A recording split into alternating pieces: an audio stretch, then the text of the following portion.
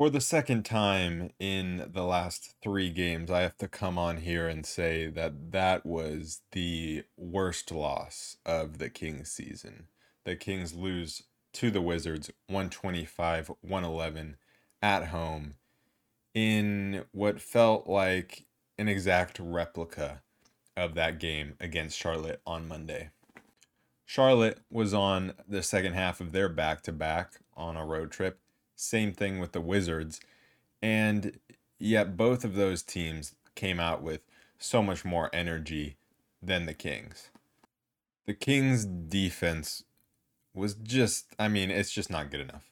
It's just not good enough to win you games consistently. The offense can win you games, but the defense is almost never winning this team games. And that leaves you susceptible to losing two worse teams because the Wizards are not some team with a bunch of G League players. You know, they got really good players on their team despite not being a good team.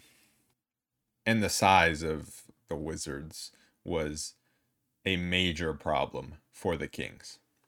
When you know the Wizards are starting Daniel Gafford, Kristaps Porzingis, and Kyle Kuzma. So when you have Kyle Kuzma at the three, it's not necessarily so much of a problem when you're going starting lineup versus starting lineup.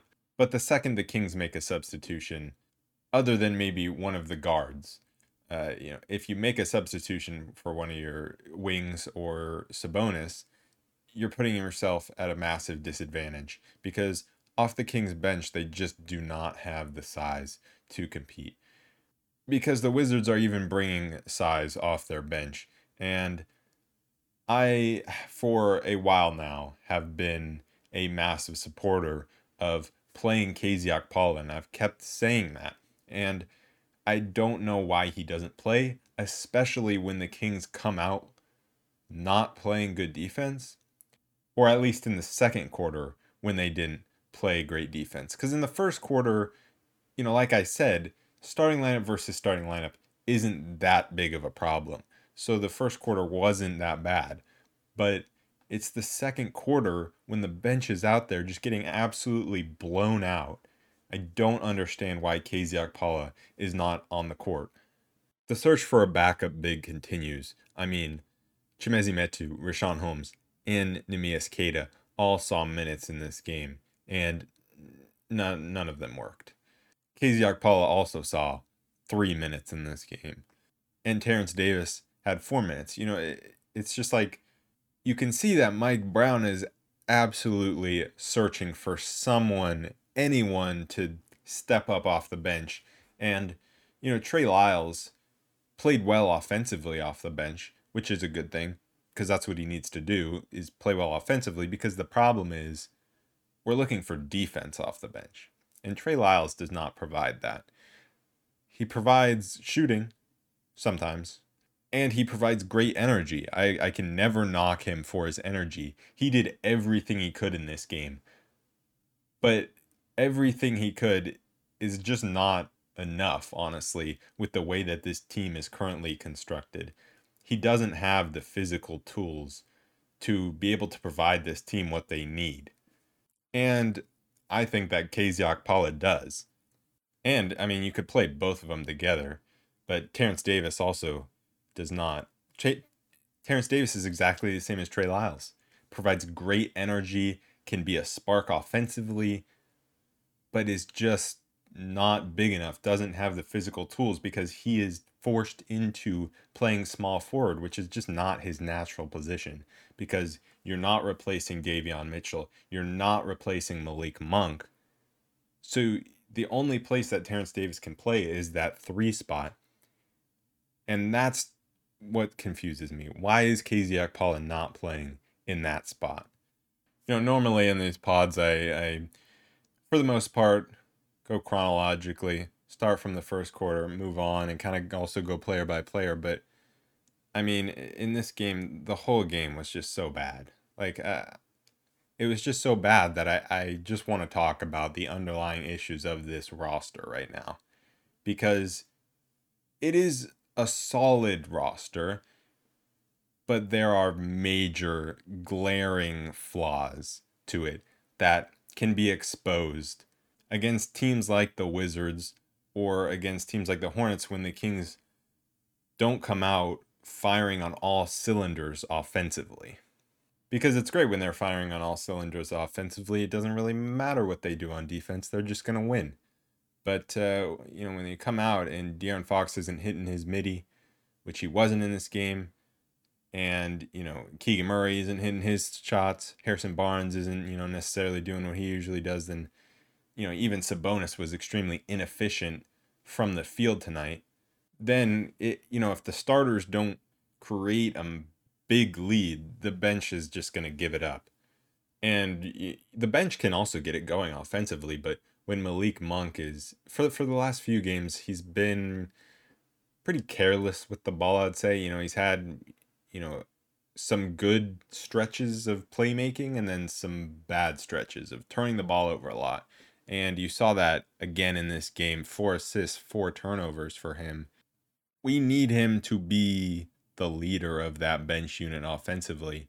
And what's been happening is it's forced Mike Brown to stagger Fox and Sabonis's minutes a lot so that Fox is playing with the bench more, so that, it takes pressure off Malik Monk to be a playmaker. But that also takes away from our best lineup of having Fox and Sabonis out there together. When you look at individual performances in this game, Fox started out slow, but he got his 26 points, 3 assists, had his 7 rebounds, got to the free throw line 13 times, which is always something I love to see. Was settling a little bit too much early for my liking, but then once the Kings got down big, he started attacking, and I just want to see him attacking earlier in games, which has always been my complaint. And Sabonis was also getting to the foul line, 10 for 10 from the free throw line, which is nice, a good positive, but also not great from the floor for him. And Harrison Barnes and Keegan Murray weren't necessarily knocking down the shots. Kevin Huerter had aggressive spells in this game like he normally does. He's not necessarily aggressive all game, but I do like when he's aggressive within reason, not going out of control. So, there's no one guy that I'm going to point to for this loss. It's obviously a whole team loss. And even off the bench, I liked how Davion Mitchell played defensively. I think he did all he could. But it's just that 3 through 5 spot off the bench that leaves a lot to be desired. The Kings just weren't able to stop Kyle Kuzma from getting to the rim. They weren't able to stop anyone from getting to the rim. Kristaps Porzingis had 7 points, and we still got blown out. Bradley Beal only had 24 points, which for him, it's nothing crazy. We'll take holding him to 24 points. That's fine, but when you're letting everyone else eat as well, then that's a bit rough. Rui Hachimura in this game could not miss from 3, and we just weren't closing out effectively towards him on 3-point shots, but he had 21 points, and yeah, he was going off. It's not a coincidence that wing players tend to have big games against the Kings. I think I see some people saying, man, everyone just hits shots against the Kings. We get so unlucky. It's like, no, this is not a coincidence. This is a lack of size for being able to contest shots, and also a lack of energy coming out of the gate, because when you let guys get in a rhythm, they will start knocking down shots that they normally do not knock down in games. I think I said this last game or 2 games ago, probably, actually. Why not Alex Len? You tried 3 other centers. Why not Alex Len? Richaun Holmes continues to be a disaster defensively and not giving you anything offensively. Chimezie Metu lacks size, and Neemias Queta is very young, and it shows at times. So if you're trying to win now, like the Kings are, Alex Len is a vet that knows his job. Every time he steps on the floor for the Kings, I like what he does. So I don't know why he gets no minutes when, there is an obvious hole at that spot why he hasn't even been given one shot the entire season. I understand he's not the flashiest player, he's not the greatest name, he's not who I would want to go to, but there's no other options at this point. And I'm saying all this, and if you just listened to this podcast and didn't know what was going on with the Kings season, you would think the sky is falling. Of course, it's not. But I'm just frustrated with this gaping hole in the Kings roster that has been there the entire season, and hopefully we can fill it come the trade deadline. And a guy like Kyle Kuzma would do wonders for us. He has been linked to the Kings. There have been a few other guys that have been linked to the Kings, Nerlens Noel being one of them. That would be great.